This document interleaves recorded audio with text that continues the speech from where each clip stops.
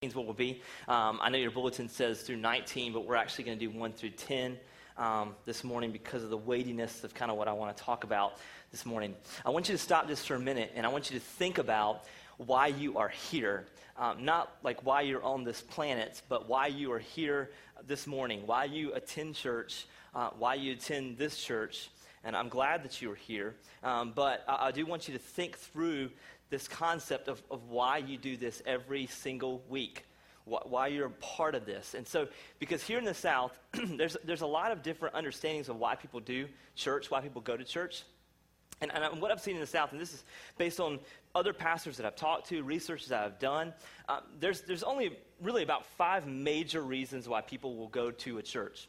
And most of it's consumeristic, so I'm just going to read off what they are, and I want to kind of assess where we're at this morning. The first reason why people come, is the number one reason why people come is the preaching. And so I don't know if you all feel sorry for me or not, but maybe that's what it is. But yeah, so we're thankful for the growth, but that is the number one reason why they come. Now, that reason is not, I want solid preaching or I want, gospel-centered preaching. It's just preaching in general. So that can go into, this guy makes me laugh, this guy has funny stories, or he's got good analogies that help me, or he has skinny jeans. It could go anything that is involved with preaching. And so preaching is typically the first thing. The second thing is kids ministry. That's the second reason why most people choose church.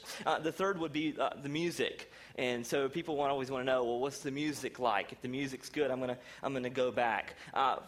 Fourth, unfortunately, is doctrine. Doctrine, theology goes down a little bit less than skinny jeans. So. And fifth is community. So if people are nice to them, they'll typically go back. So those are some of the top kind of 5 that I've seen talking to other pastors, some of the research that I've put together. That's what people typically look for. But I got to tell you, that is sad, all right? That is sad to me that this is what it's come down to. That when we are looking to even go to a church or find a church, we have condensed it down to how well they perform in an hour and a half, right? And that's what we do, is it not? That's how we gauge health of a church. That's how we go back to a church. That's how we don't go back to a church. Well, preaching was pretty good, but the music just didn't have my favorite songs, And we kind of gauge it on this concept. And I got to tell you, Jesus did not die so that we would gather and just hear preaching and good songs. Jesus did not die so that we could have a children's ministry. He didn't. By the way, I have a pretty radical view on children's ministry. I believe that parents should disciple their children, all right? Is that radical or what? I just think that, all right? But some people think, you're supposed to do that. That's your goal, right? When I was in youth ministry, I remember parents used to tell me, my son's not changing. He's been in the youth program for whatever years. I'm like, he's in your house all day long, right? And so here's the thing. I don't think Jesus died so that we would just have a gathering, even on Sunday morning. Otherwise, nowhere in the Bible you'd have to show me that it has to happen on Sunday morning. It can happen any time. It's the body of Christ that gathers, and I think it does. There does need to be assembly. There's sacraments that need to take place, but Jesus did not die for a performance on Sunday morning. And so here's what I want to see this morning. I want us to get a new vision of a gospel-centered church and what it's supposed to look like, that it is a community of faith built around the person and work of Jesus. That we've been redeemed by Jesus, and we are doing life together because of what Jesus has done for us. And this is what Luke 17, I believe, it sets this up well for us this morning. Look in Luke 17, verse 1. And he said to his disciples, temptations to sin are what? Sure to come. But woe to the one, to those whom they have come.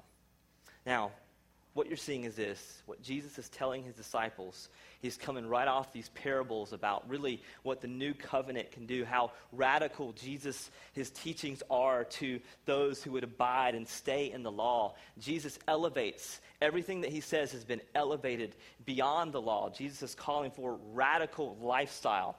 And then he kind of goes into this story with his disciples. Temptation is sure to come. Now, Jesus knew this, but Jesus is a high priest. It's Hebrews 4:15. I'll just read it. Hebrews 4:15 says this: "For we do not have a high priest who is unable to sympathize with our weaknesses, but one who in every respect has been tempted as we are, yet without" what? Without sin. So in every single way, Jesus is saying temptations is sure to come. Jesus himself knew that because he had been tempted in every way, except he didn't sin. Jesus lived a perfect, sinless life. But his disciples, he knew they were not him. And so he's saying this: temptation is sure to come. Temptation is going to come after you. But here's what 1 Corinthians 10:13 says. I love this. "No temptation has overtaken you that is not common to man. God is faithful, and he will not let you be tempted beyond your ability. But with temptation, he will also provide the way of escape that you may be able to endure it." So what he's saying is this: every person is sure to face temptation. Everybody. It will come.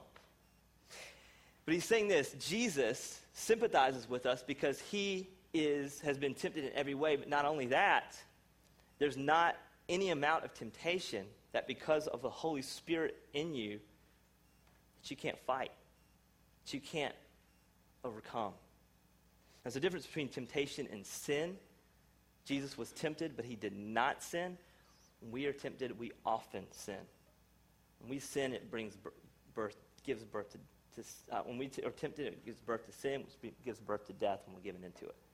So Jesus is saying this: it is sure to come. So is it fair to say that probably most people in this room right now are tempted in some way with something? Is that a fair statement to say? Okay, this side of the room is better, more aware than this side. But yes, I mean, here's just an example of this. With it being the summer, all right, with it being the summer, the amount of clothing that isn't being worn right now is astounding, all right? And so I go to Target and I'll see girls and they're wearing clothes that would be too small for my 7-month-old, right? And it's scary. And so now with that, I see guys who are falling into temptation because they've got girls that are naked around them at grocery stores, right? It's like, what was he supposed to do, man? I'm just wanting to get some eggs, and now I'm like struggling all of a sudden, right? This naked girl walks into the grocery store. And it's like, so here you have this element here of, man, temptation can be this seasonal thing. And not only that, on the flip side of that whole deal, women are doing that. And now what other women have to do is they have to reach this certain level of, this is what I have to do to be attractive. So there's this pressure of culture here that's pressing in on you, and you're tempted to look a certain way. Men are tempted to lust. Women are tempted to look a certain way. And that's just a seasonal deal. Another thing, a part of this summer is this. Man, people just are tempted to get lazy in the summer. Man, I owe myself a break, right? I'm going to spend whatever. I'm going to go to Atlantic Beach. I'm going to spend all the money. Like, it's just kind of this attitude of like, I owe this to myself, this like sort of entitlement that we're tempted to do. And man, I'm just saying this as a pastor, and the conversations that I have, more and more men are struggling this way. More and more women are struggling this. It's always this kind of time of year. Man, some people, it's not even seasonal at all. It's just like a lifelong, I'm always tempted. This thing is always stressing me out. This lust issue, this idolatry issue, this gossip issue is always sort of pressing in on me, and I'm always tempted in this way. I'm just fighting it. And so Jesus is saying this: woe to the one through whom they come. And he explains further what he means by this word woe. Look at what he says in verse 2.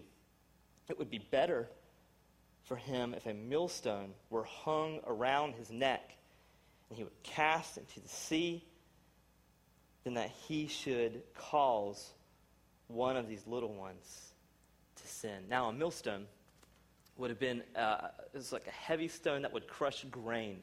So when grain was being processed, it was this heavy stone that would crush grain. If you've ever seen like a picture of like Stone Age looking stuff, it's like this big wheel, and it's got a hole in the middle. And Jesus is saying, listen, if a person falls into temptation, it's better for him literally to stick his head in the middle of that wheel and just jump in the water and let him drown him, right? It's a pretty bold statement to hear Jesus speak to his disciples this way. So it's kind of like the whole deal of like if your arm causes you to sin, cut it off, right? If your eyes cause you to sin, gouge them out. It's the same language that Jesus is using. It's very, very, very convicting. So Jesus is saying there is this danger because you are allowing yourself to sin, but it's also this danger of allowing others to sin. Now, I want to unpack this a little bit, and this is kind of where I want to go for the rest of the time. How I unpack this is very key. So listen to how this kind of plays itself out here in the South, I think. Most of the time when we think about causing another person to sin, this is what I've heard growing up. This is kind of where we go with this. I've heard it said like this. I graduated from high school. I went to a Christian school in upstate New York, and in my opinion, it was great and helpful for me. There were some very legalistic tendencies that this particular place had, all right? So this is what it would say. Don't go to the movie theater. Because if you go to a movie theater and someone sees you buying a ticket, they're not going to think that you're going to be seeing Aladdin, that you're going to be seeing the worst movie. And then because they saw you, knowing that you're a Christian, saw this movie, they're going to go watch the worst, and they're going to fall into this deep temptation, all because you went and went to the movie theater. So just don't go. Just don't go. Just avoid that whole thing altogether. Or don't eat at a restaurant at the bar, because if someone sees you at the bar with a glass that's tall, they'll assume that you are drunk, and then they're going to go to this lifelong pattern of drunkenness and abuse in every area of their life. It's just going to be a disaster because Pastor Ben ate at Applebee's, right? And so it's just this whole thing. It's just broken down. It's just kind of this mingled thing of this is what it means, because if you tempt somebody this way, if you're falling, you're just going to make someone fall into this trajectory that's just going to ruin their life, right? I have never, and I've been in ministry for 10 years, right? I've never, ever heard that testimony. I mean, I was doing great. I was going to Bible study, and then I saw a pastor at Applebee's, and it ruined my life. I'm an addict now. I can't stay off this stuff, right? I have never heard that. I saw Pastor Scott watching, Terminator 3, and it was over after that, right? Never heard that. Never heard that. Here's what I've heard. Here's what I've heard. And here's what I'm afraid of here, all right? When someone sins, and when someone is being tempted in every way, and when sin is present in a person's life, here's the dangerous thing. Nothing is said and nothing happens. And that is the worst thing that I think the church could ever do. That we see a person who is living in sin or falling into temptation or giving in to temptation, and the church, the body of Christ, does nothing about it. We don't say anything. We don't do anything. We turn a blind eye, and what we do is we create a culture of silence. So the first story I described, I never see that as a pastor, but on this side of this thing, I hear it all the time. And my dad was in church. Like, I heard this whole deal from a good friend of mine. My dad was in an adulterous relationship. He was a leader at the church, and no one said anything about it in the church. I hear that all the time. And I hear it all the time of this guy's leading in this way or this person's serving this way, and no one ever took him aside and called him out in love, tried to correct that. Never. And I hear that all the time. Way more than the other story. So what I'm afraid of is this. At church, we create this atmosphere and culture, and honestly, a lot of new church plants, when they sell culture, it's all about, look at how we do things different on Sunday. Look at our band. Look at all the, look at the preaching. It's relevant, right? It's like all this stuff that we try to sell on. That's not the culture I even care about. The culture that I think we need to be after is not having a culture of silence. It's a culture of life on life, where we care so much about the mission of the gospel going out into the unreached places that we take care of things in-house. Because if we're silent in here, man, we're going to be just as silent and just as deadly out there. So, man, it's so important that the culture that I want to sell is not like this Who cares about how it all goes down here on Sunday? And I know I freak out about it, and I'm a spaz, like everybody knows that. But the culture that I'm after is, how are people doing life on life together? How are people connecting life on life together? And so what Jesus does is he walks through these disciples with this big issue of this culture that avoids silence. This is what he says in verse 3. Pay attention to yourselves. That is the very first thing he talks about when you're confronted with temptation, when you see someone else in temptation. He says this: pay attention to yourselves. I've just recently figured this out, but this is a common theme throughout the New Testament. It is overwhelming how many times you see this phrase.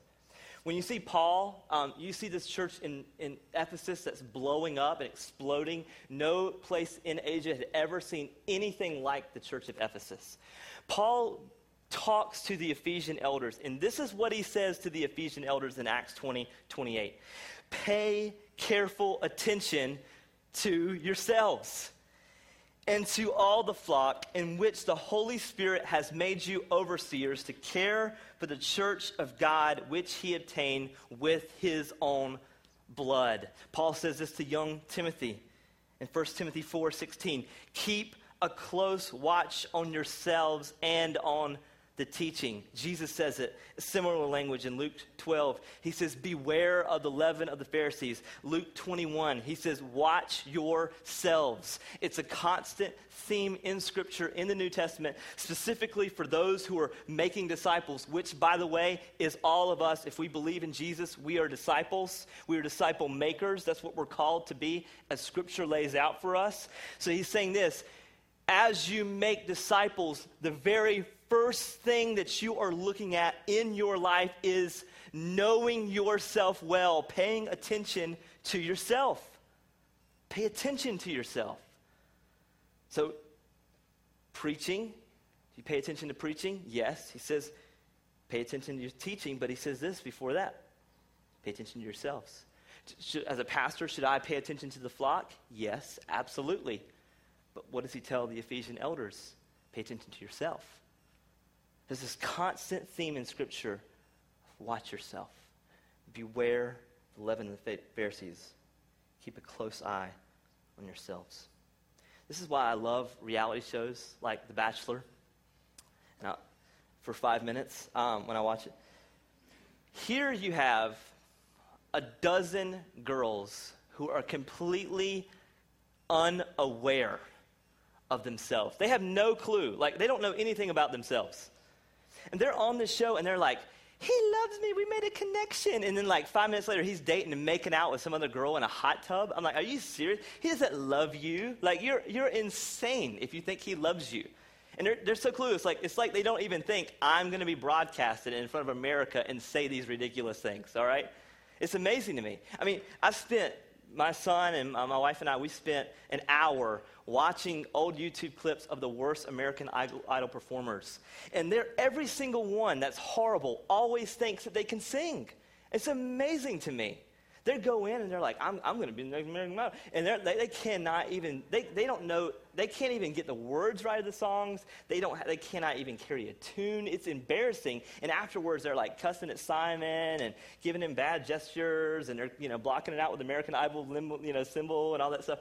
And they're angry and upset. And it's just these people that just they don't have any self-awareness at all. And the second thing is this: I'm like, who would let you do this that really loves you? Don't they love you enough to say, you shouldn't put yourself out there in front of America to do this? You sound horrible. Like, go into computer science. I mean, I don't know. Do something else. Like, do something else, right? Become a communications major. Like, you know what I'm saying? It's like, do anything else. Right? And so you just have this. Or biblical studies. All right. So you have these people that they don't know themselves. And what Paul is saying here, a true disciple, they know themselves well. They're well aware of the temptations that they're facing. They're walking out. They're aware of their gifts. They're aware of their weaknesses. I mean, Charles Spurgeon, the Prince of Preachers, says this: beware of no man more than yourselves. We carry our worst enemies with us. One of the best things in the world that ever happened to my wife and I was biblical counseling. When I sat down, and people are like, oh, he's really messed up. I think everybody needs biblical counseling, all right? Every single person. When I sat down with this counselor, my wife and I we have some pretty messed up family backgrounds, but hers is just like slightly more messed up than mine. And so I thought, certainly, the counselor's going to spend way more time dealing with her stuff because I've got it figured. I've been a believer since I was 11 years old. This is going to be fine. He's going to spend more time talking about stuff with her. Man, that guy, he did not even look at her. Like, he's just all over me, asking me all these questions. I was crying, and he goes, Ben, no one ever told you in your life that you're a weirdo? I said, no. And he's just speaking this truth in my life. And I'm going, he's right. And I leave there and I say, you never told me I was a weirdo. Why don't you love me? Why don't you love me? And so here's what that did, though, is because someone was able to lovingly speak this truth into my life and made me aware of my temper. That's one of the things, the issues that he addressed. I was able to stop and think and say, I need to be cautious in this area of my life. I need to be aware and I need to know myself. I need to pay attention to this area in my life. So this is what he says. This is what Jesus says. Pay attention to yourselves. If your brother sins, rebuke him. And if he repents, forgive him. And if he sins against you, listen to this, 7 times in the day, and turns to you 7 times saying, I repent, you must what? Forgive him. Forgive him.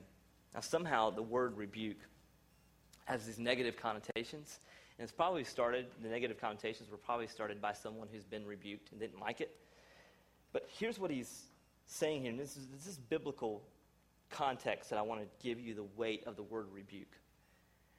Based on the idea that temptations are sure to come, based on the idea that falling into the temptations can drown you and can drown others, based on the idea that temptation is dangerous, he's saying this: love your brother or sister enough to engage them in the gospel. This true discipleship and true brotherhood or sisterhood and what it means to be a body of Christ, that means that you are aware of the dangers of sin and you are aware of where sin ends, death. You're aware of that. That sin destroys families, individuals, homes, and churches, and that you love your brother or sister enough to go to them and engage them in the gospel. So he uses this word, rebuke. Is rebuke a bad thing based on that idea? No, it's not. See, Matthew 18 is very clear. It's the church discipline kind of chapter in Scripture. By the way, that's where the phrase, where 2 or more are gathered. Don't pray that prayer because it's about church discipline. It's not about church attendance, all right? God, we know when 2 or more are gathered, you'll be here. Like, really? I think he's there whether or not 2 or more are there anyway, right? If you're in your car and you're a believer, he's there, okay? You don't have to pray that. He's like, thanks for the invite. I'm already here, right? By the way, it has nothing to do with church. It has nothing to do with gatherings. It's all about church discipline.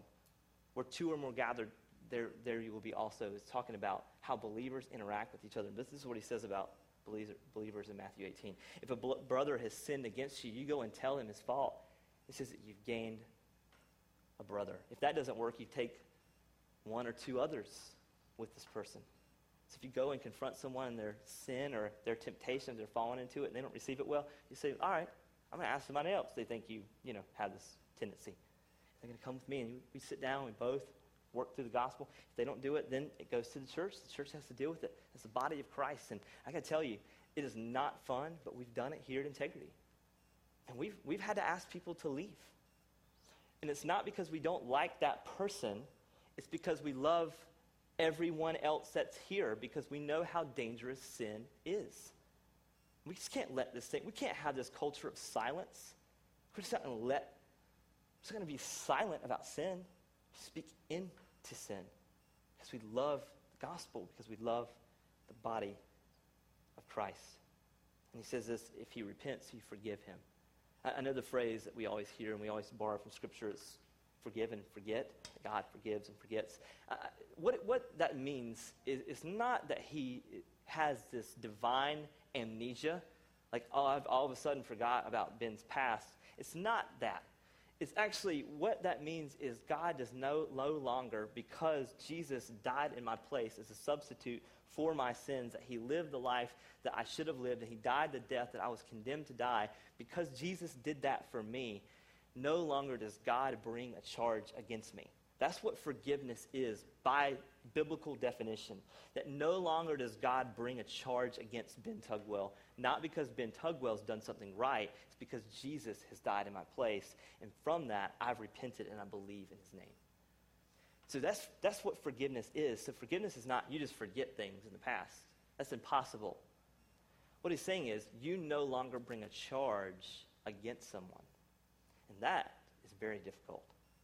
I would rather the whole Men in Black thing where you scan someone's face and remember you forget the past. Like, I would rather that happen. But it's hard not to bring a charge up against someone once it's already been dealt with. And he's saying this 7 times this happens. Now, the law would have required, Judaism would have required 3 times for a person to be forgiven. So if you continue to sin against someone, you just can forgive them 3 times. But after that, like, you can lay down the smackdown, right? I guess that's how that went.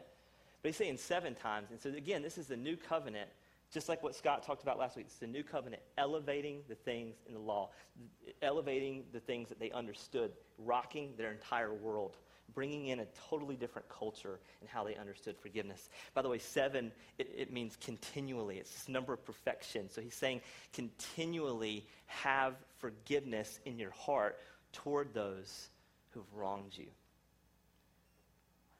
I got to say this because I think it's important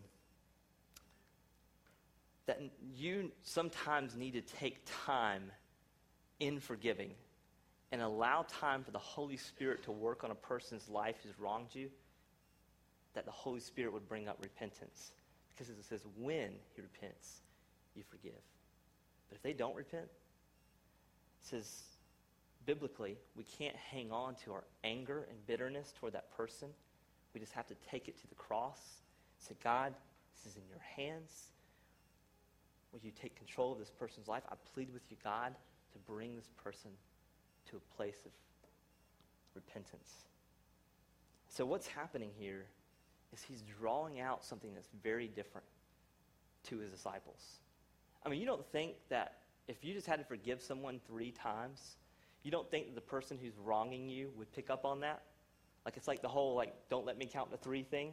Like, eventually, like, I'm going to wait and disobey for 3 more seconds. By the way, parents, it doesn't work, okay? Don't do it, all right? It doesn't work. Don't let me count to 3. Oh, I've got 3 more seconds to disobey you. I cannot wait. I'm going to hang on, and then right at the last second, I'm going to make a jump shot and just come right in, right? That's kind of how that works. And so here's what is happening here. What would typically go down is this new, well, I've got 3 times, and then I'm just, I'm going to stop doing what I'm doing. But they're going to forgive me because they're idiots, right? They're going to keep on forgiving me 3 more times and I'm over, right? Jesus saying, no, even when they continue to rip you off, you forgive them. Bring it to the cross. So it's a radical difference here that he's doing. Now, we struggle, I think, with this understanding of forgiveness. And I think the apostles did as well. Because they're used to this idea of just 3 times and we're good. But when he brings this out, I love the apostles' response here. Look in verse 5. The apostles said to the Lord, increase our faith. And the Lord said, if you have faith like a grain of mustard seed, you can say to the mulberry tree, be uprooted and planted in the seed, and it would obey you. Now, Jesus is saying they have enough faith to already do this, okay? He's saying it's impossible for this type of tree to be uprooted and moved by you just commanding it to do it. He's like, you have enough faith to forgive. He's saying the small amount in a believer's life of faith that it requires is a very small amount for a believer to forgive. And here's why. It is a basic concept of Christianity and what it means to know Jesus. We forgive out of response of us being forgiven. And I think part of the problem is because we don't know ourselves, we don't want to forgive. Anytime you don't want to forgive, it's because you don't understand how much you've been forgiven of. And we land in this world of, well, I wouldn't have done it that way, or I wouldn't have done that particular thing, or I wouldn't have said that. No, here's the thing. You did do that particular thing. You did say that. You did have that attitude in your heart. You did think that way. And here's the thing. In spite of all of that, Jesus died for you. You did do all those things. You did it to him. And you've been forgiven by him. And so when you are confronted with people who have wronged you, you just go back to the cross. How have I offended Jesus? In every way. In every way I've offended Jesus. And he's forgiven me, and he's died for me. So my response is that when people or have wronged me or offended me, I go back to the cross and I say, because Jesus has forgiven me, I have to forgive other people. It would be wrong, it would be silly for me to act as if I have not wronged God. So it's this basic idea that Jesus is bringing into, but it sounds so radical to the disciples, because they are on the brink of what Jesus is about to do, which is die on the cross. Look in verse 7. He brings more. He illustrates this even more. Will any one of you who has a servant plowing and keeping sheep say to him, when he has come in from the field, come at once and recline at the table? Will he not rather say to him, prepare supper for me, and dress properly, serve me while I eat and drink, and afterward you will eat and drink? Does he think that the servant, because he did what he's commanded, so that you also, when you have done all that you were commanded, say, we are unworthy servants. We have only done what is our duty. So Jesus is describing this relationship between an owner and a slave, or a servant. He's saying the way that the owner has over the slave is he doesn't just thank him for things that he's supposed to do. Now, Jesus is not advocating we should be rude for people that work under us or that serve us in any way. He's not saying that at all. Rather, what Jesus is doing is he's showing us a glimpse of the gospel. It's coming out of this understanding of what it means to forgive. We are supposed to forgive as believers. That is an automatic response of a believer. It should be. Of a new heart in Jesus, the automatic response is forgiveness. Just like an automatic response from a servant would be, what can I do for my master? And so this is what he's showing here. Now verse 10, I think, is the key verse here. I'm going to read this again. So you also, when you have done all that you were commanded, say, we are unworthy servants, and we have only done what was our duty. Now, this is what he's saying. If you've forgiven someone, you've only done what Jesus has already done for you. And he uses this language, unworthy servants. The King James actually says it really well, unprofitable servants, meaning there is nothing that you can do to add up merits for yourself.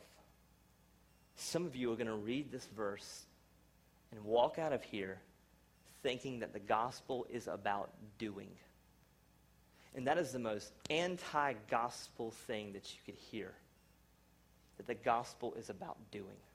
The gospel is about what Jesus has already done. And our role is to respond with a grateful heart. We are unworthy servants. God, I'm not worthy of your forgiveness. So my response is just to forgive others. It's not about doing. Ephesians 2:10 says this, For we are his workmanship, created in Christ Jesus for good works, which God has prepared beforehand that we should walk in them. So even our good works, this has been prepared beforehand. So based on what we've covered today, temptation is sure to come. So we respond, we lovingly rebuke those who are fighting temptation, who are falling into sin. And radical forgiveness needs to be a part of our lives. And what Jesus is doing is this. He's changing the culture of how we normally think about community, about life, about church. He's bringing these all together. And so this is the culture that we need to strive for as a church body. This is what we need to be after. Now, here's what I love about integrity. It seems like every single week, and I am not exaggerating when I say this, every single week I hear story after story about this guy sees this guy struggling, this gal sees this gal struggling, they see this person needs encouragement, they see this person needs to grow and be discipled, and there's always, almost always, there's someone that goes into that person's life and begins to speak into their life. Bro, this is what's going on. And I see you struggle in this area, and I want to hold you accountable. I want to lovingly help you with this. I see this other person, man, that dude's in sin. He needs to be challenged. He needs to be corrected. I see this other person, that's a new believer. I need to go and disciple this person. That person is struggling. I love that about integrity. Man, I can go to a coffee shack, and it's almost always I see someone in there from our church, and they're doing some kind of discipleship meeting, and it's encouraging. It's encouraging to see that. And so this is the culture that we're after. And I want to see more of it. I want to see more of it. I don't think I see it from everybody. I want to see it from everybody. So here's my question. How are you doing with that? Is that a part of your life where that's even a priority for you? I'm not saying you serve the church. I'm saying this. You should be biblical in how you live. You should be missional in how you live. This is the missional life. That you see someone who's struggling and you go into their life and you begin to speak into your life. And we work super hard at this. That's why life groups, they're not just Bible studies. We have meals together. We have accountability together because we want you in someone's life that they can speak into your life in such a way. People hide behind Bible studies all the time. I mean, Greenville, I see people, I'm a part of this Bible study and this part of it, and they're like trying every other Bible study. It's like a Bible story junkies. It's like Bible story drugs or something. Like, we need to have AA for Bible study people, right? And that is not gospel life on life. We need to have life on life where we're challenging each other and honestly rebuking each other and encouraging each other because we love the body of Christ and we care about the gospel being proclaimed in this city. So, are you in life groups? Are you in life groups? When we relaunch in the fall, are you thinking about even going? Is that even coming on your radar? Because here's the thing. If you're coming here just to hear songs and preaching, you are going to get bored. You're going to miss a big piece of what we do here at Integrity. Are you afraid of rebuking another person? That's part of the gospel. A believer in Jesus does that. Is there somebody in your life that you know is falling into temptation and you're just not going to go there? Just going to keep it safe. Are you struggling with radical forgiveness as Jesus describes? Do you have people that have wronged you and you've not gone and you've not had that hard conversation where you've walked through the process of forgiveness with them? This is the culture that we're after here at Integrity. And when we are radically pursuing relationships together, discipleship together, this is what we're after. So, my goal this morning is this. That as we respond to the gospel this morning, that we would do everything that we can, surrendering to Jesus, the help of the Holy Spirit, the Word of God speaking into our lives, that we do everything to fight a culture of silence. And we are after a culture that speaks into each other's lives and they do life together. Can we do that this morning? Can we ask the Lord to do that in us this morning? Let's do that this morning. Let's pray.